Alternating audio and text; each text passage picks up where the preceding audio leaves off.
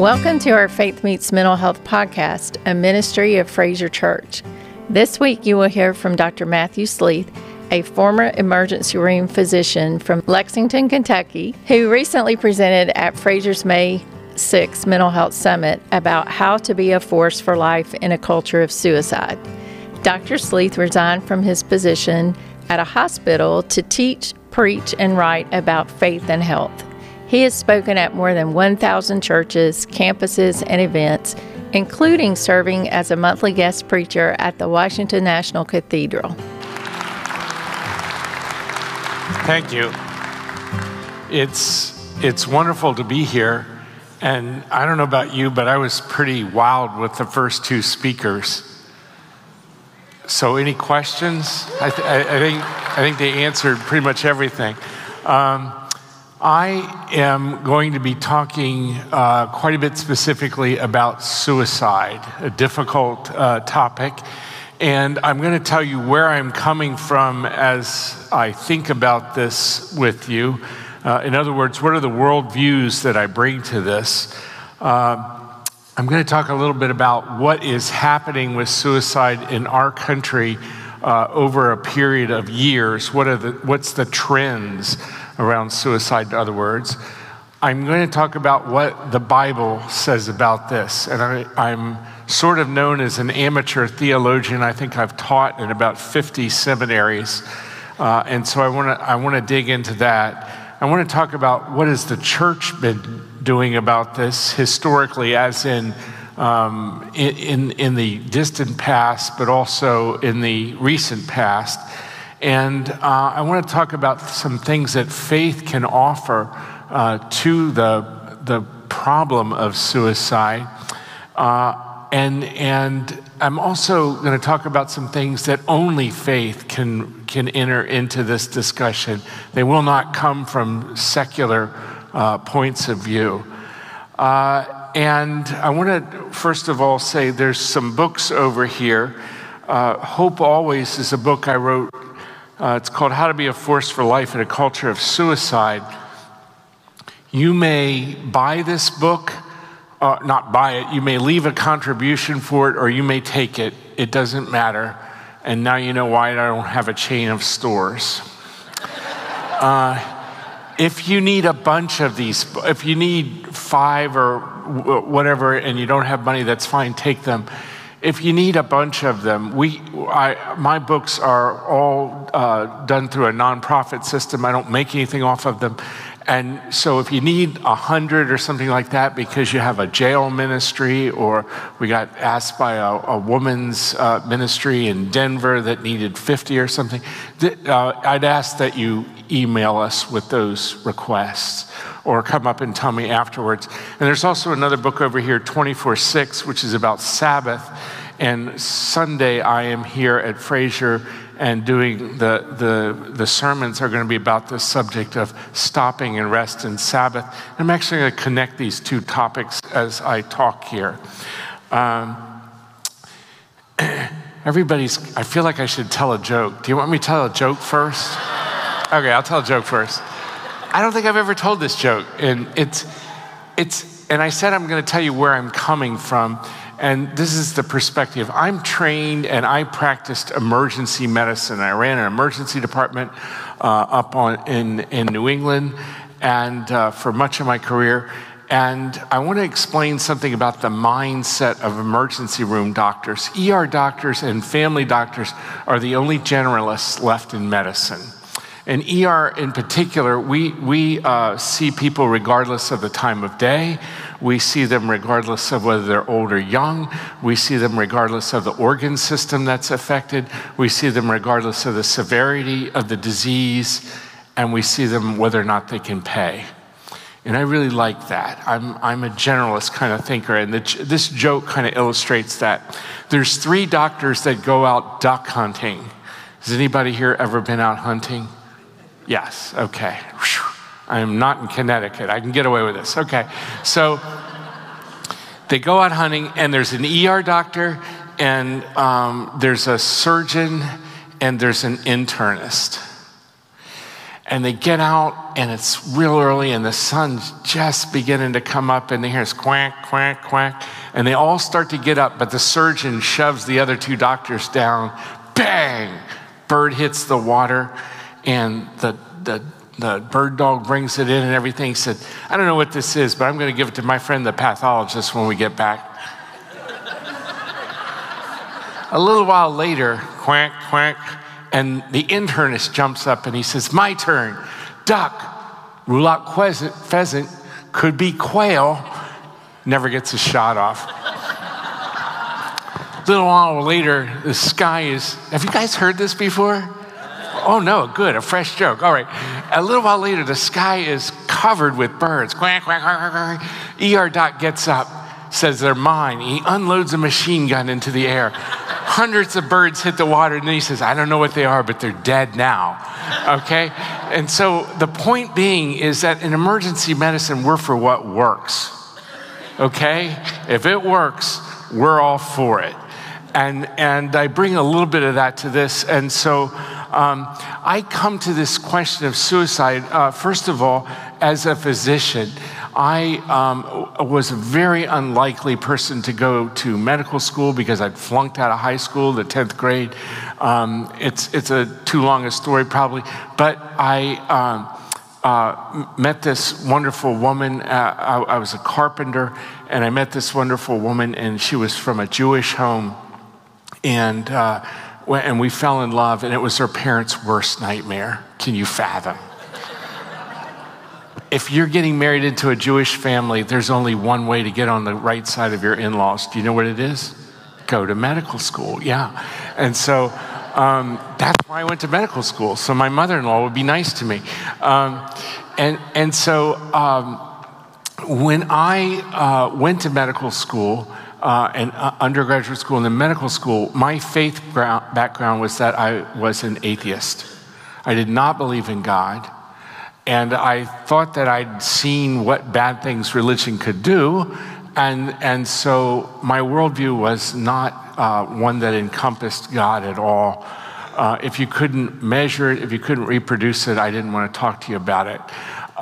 Nonetheless, I believed in Hippocratic medicine. Everybody here has probably heard of the Hippocratic Oath, right? It's an oath that doctors have taken for 2,500 years on our planet in Western society. It's only recently been dropped from most medical schools, but I believed in that. And so this oath precedes Christianity on the planet by about 500 years. And in that oath, you swear that you will never take someone's life, whether that's the life of the unborn, and you will not help anyone commit suicide. And that seemed to make sense to me. Even though I didn't believe in God, it made sense to me to have a clear mission to protect life. And so that was my worldview that I brought to this.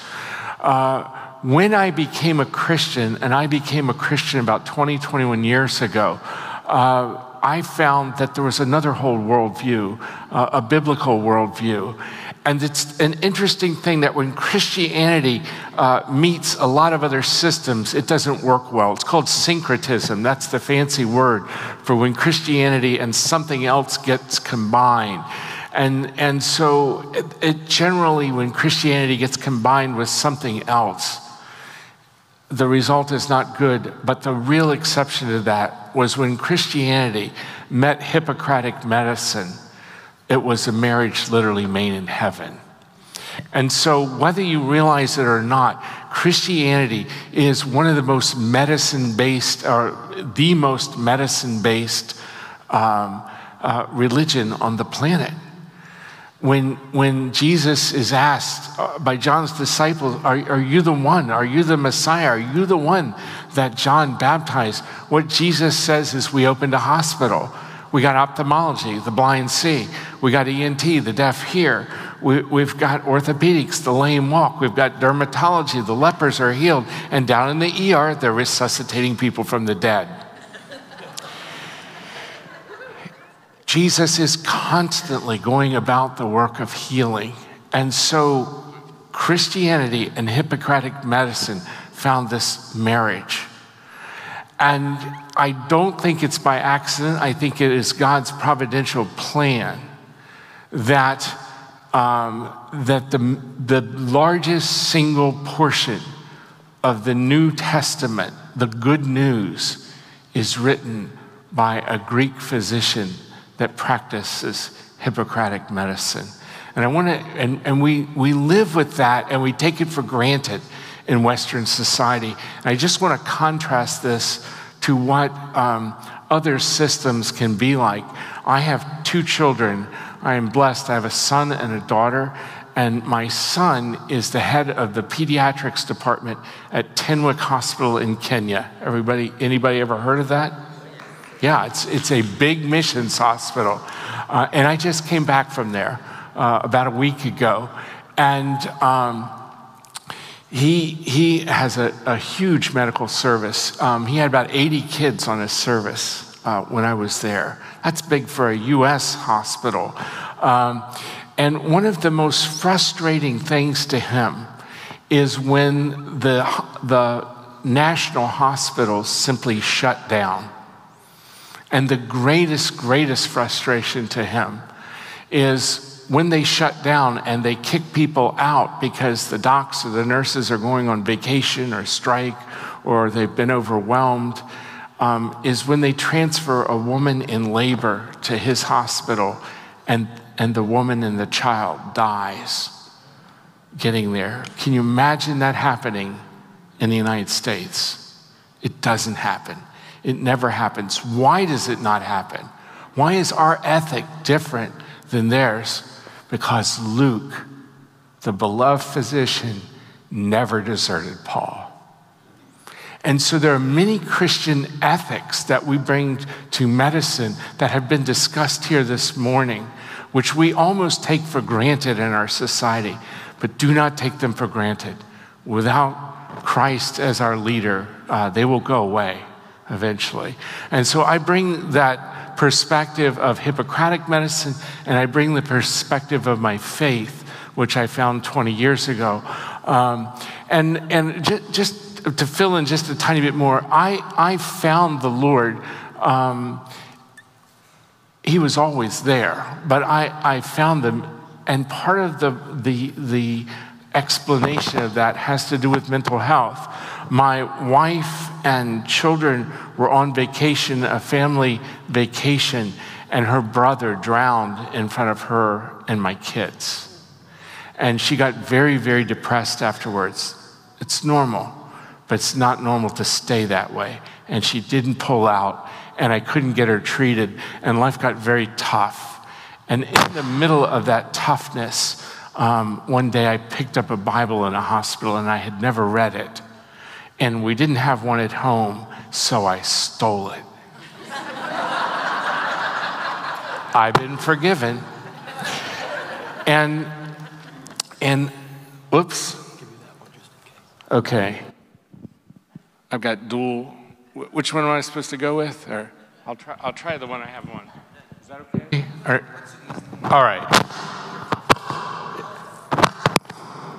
Maybe that's better. Is that better? Okay. So where was I? Okay, stolen Bible. I opened it up and I met Christ in it. And that's changed everything in my life. And so that's the perspective I bring to this.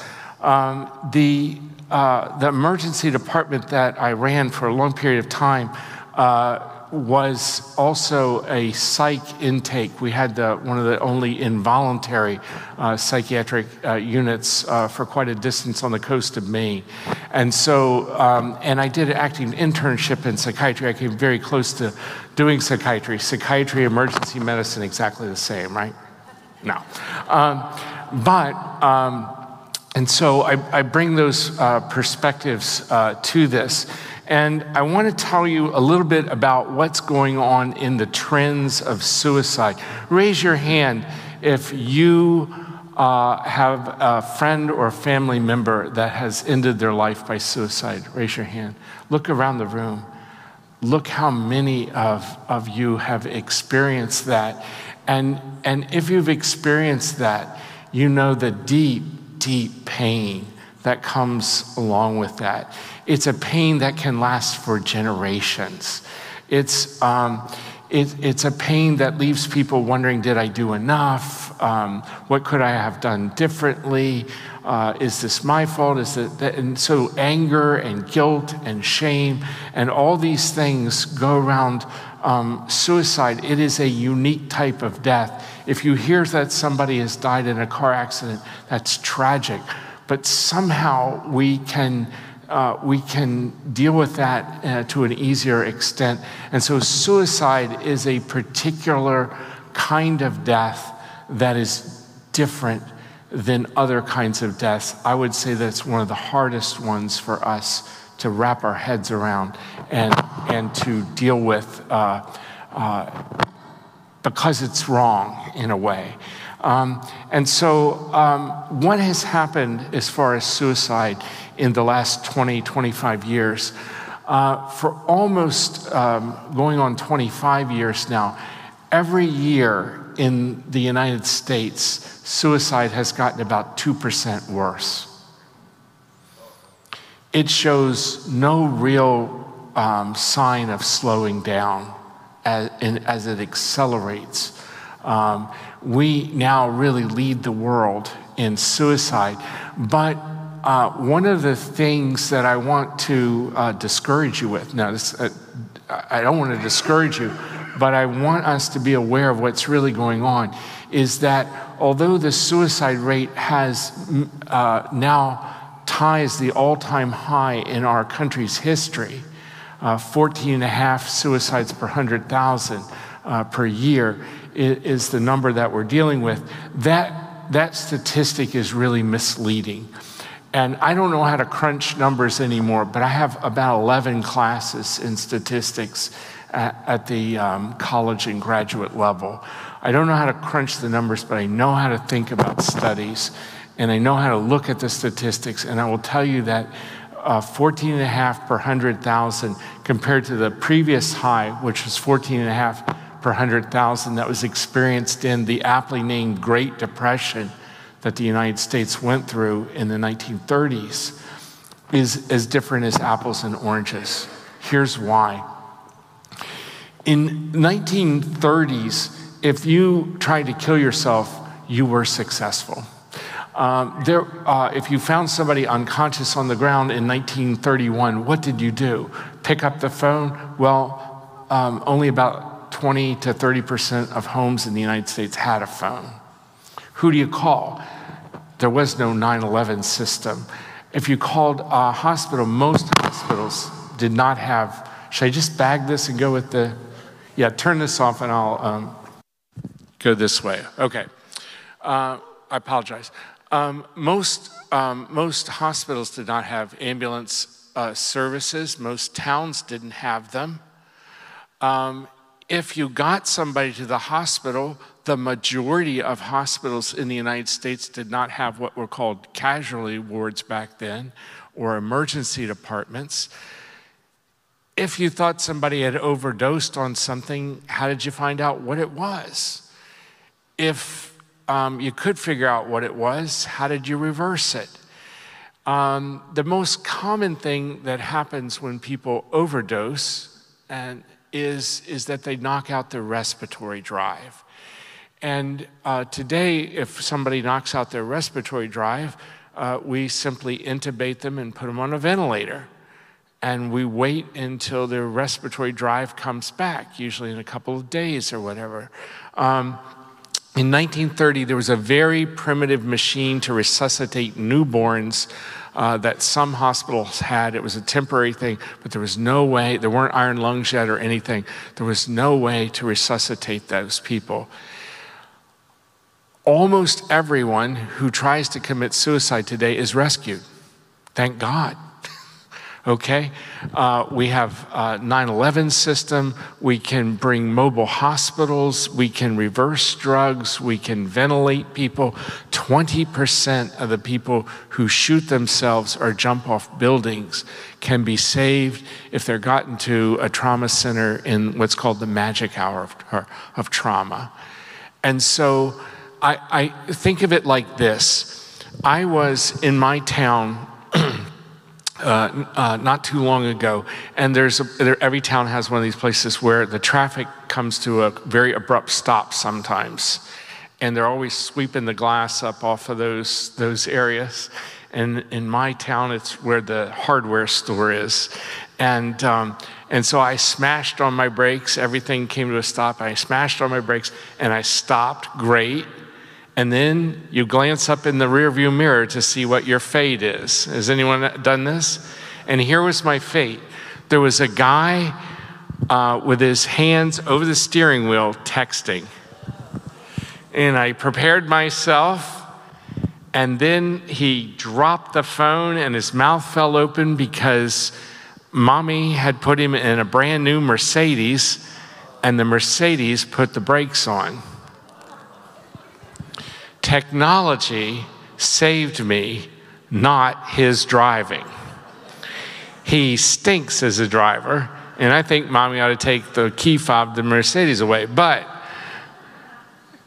technology is hiding the extent of the problem of suicide. If we were to subtract the technology of today, and I did a kind of a back of the envelope calculation on this, our suicide rate would go up to around 300 per 100,000. That's a number that's never been experienced on the planet before, anywhere, anytime, in any society. We are in the midst of something nobody's ever seen. And it gets worse. Because in 1931, if I found somebody dead on the floor and there was a syringe and there was heroin in it, that was counted as a suicide. Today, it's not. And so one of the confounding variables is that we no longer count suicides the same. And that group is 100,000 a year that's overdosing now. And again, we're saving many of those people because of Narcan and other drugs like that. Thank goodness that they're all over the place. But technology is hiding the true extent of the problem, and the problem is horrifying when you subtract the technology. So the first thing I want to do is just applaud this church and the people that are here, because you're involved in a huge battle. This is it. This is the big battle. And it's not getting better, but we're hearing truth here this morning, and truth sets people free. And yeah, you can quote that. Okay, so the trend is very, very bad, and it's getting worse. And one of the things that has changed in the period of time just since I became a doctor, and I'm almost creeping up on 70 here, and so I've got a little history here. When I went to medical school, I went to a very secular medical school, George Washington University. God was not in the picture at all when we were taught.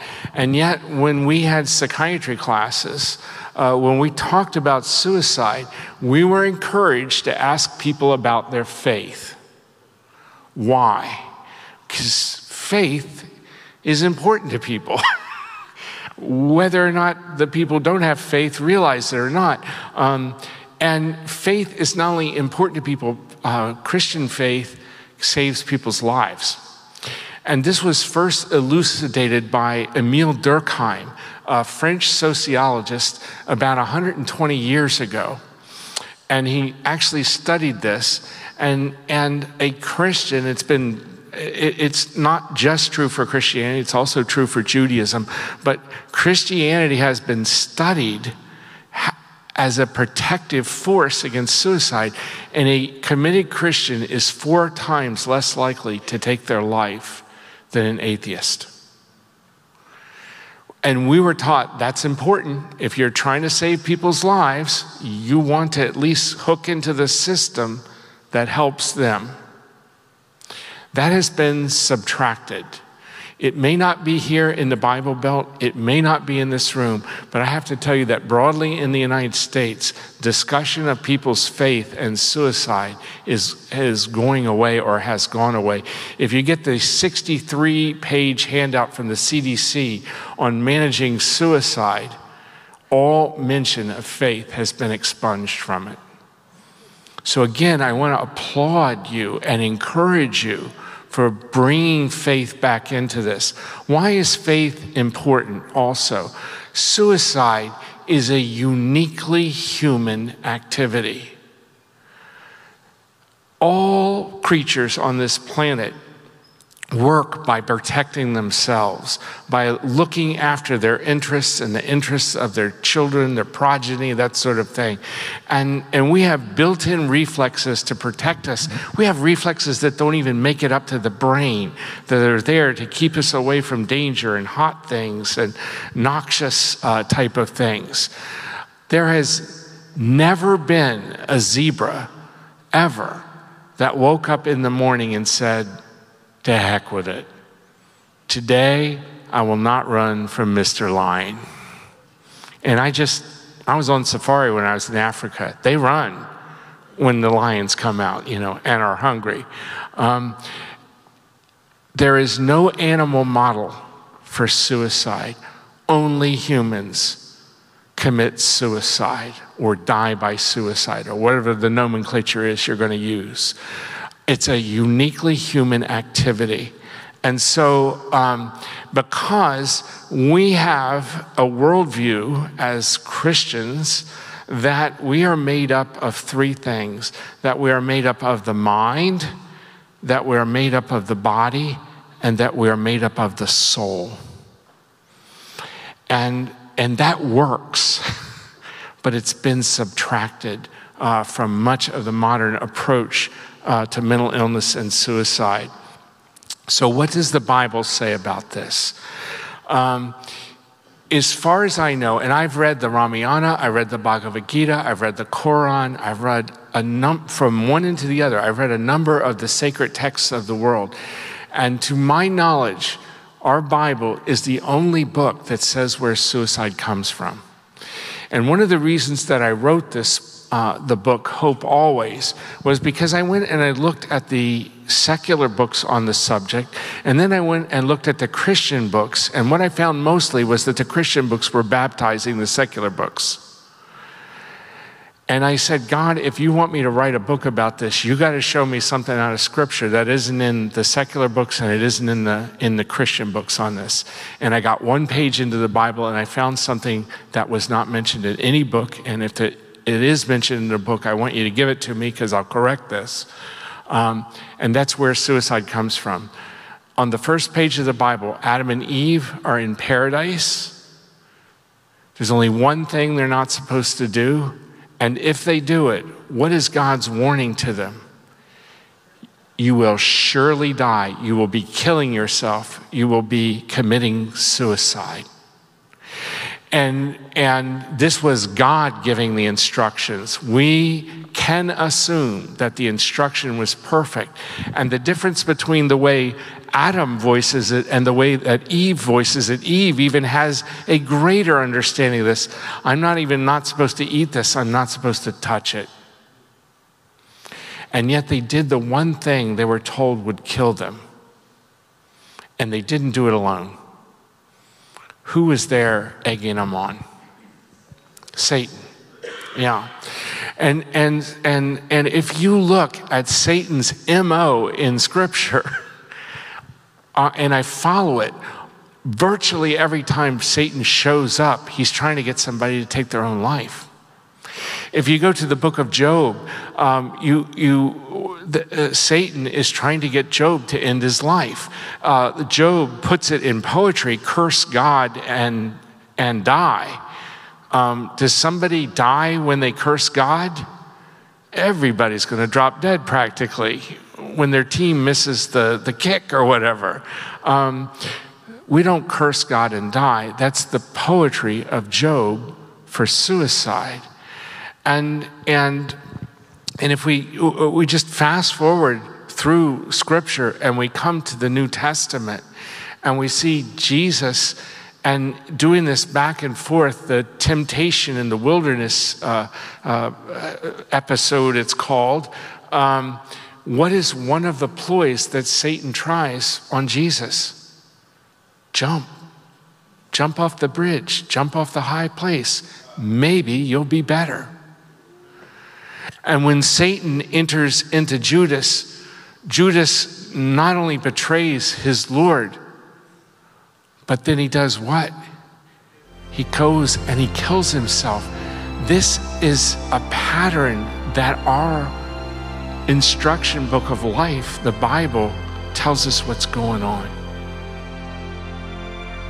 We will resume Dr. Sleeth's talk on our next episode of Faith Meets Mental Health. Thanks again for joining us. Don't forget to subscribe and give us a review wherever you get your podcast. And remember, you can view these episodes on our YouTube channel as well as youtube.com/FrazierChurch.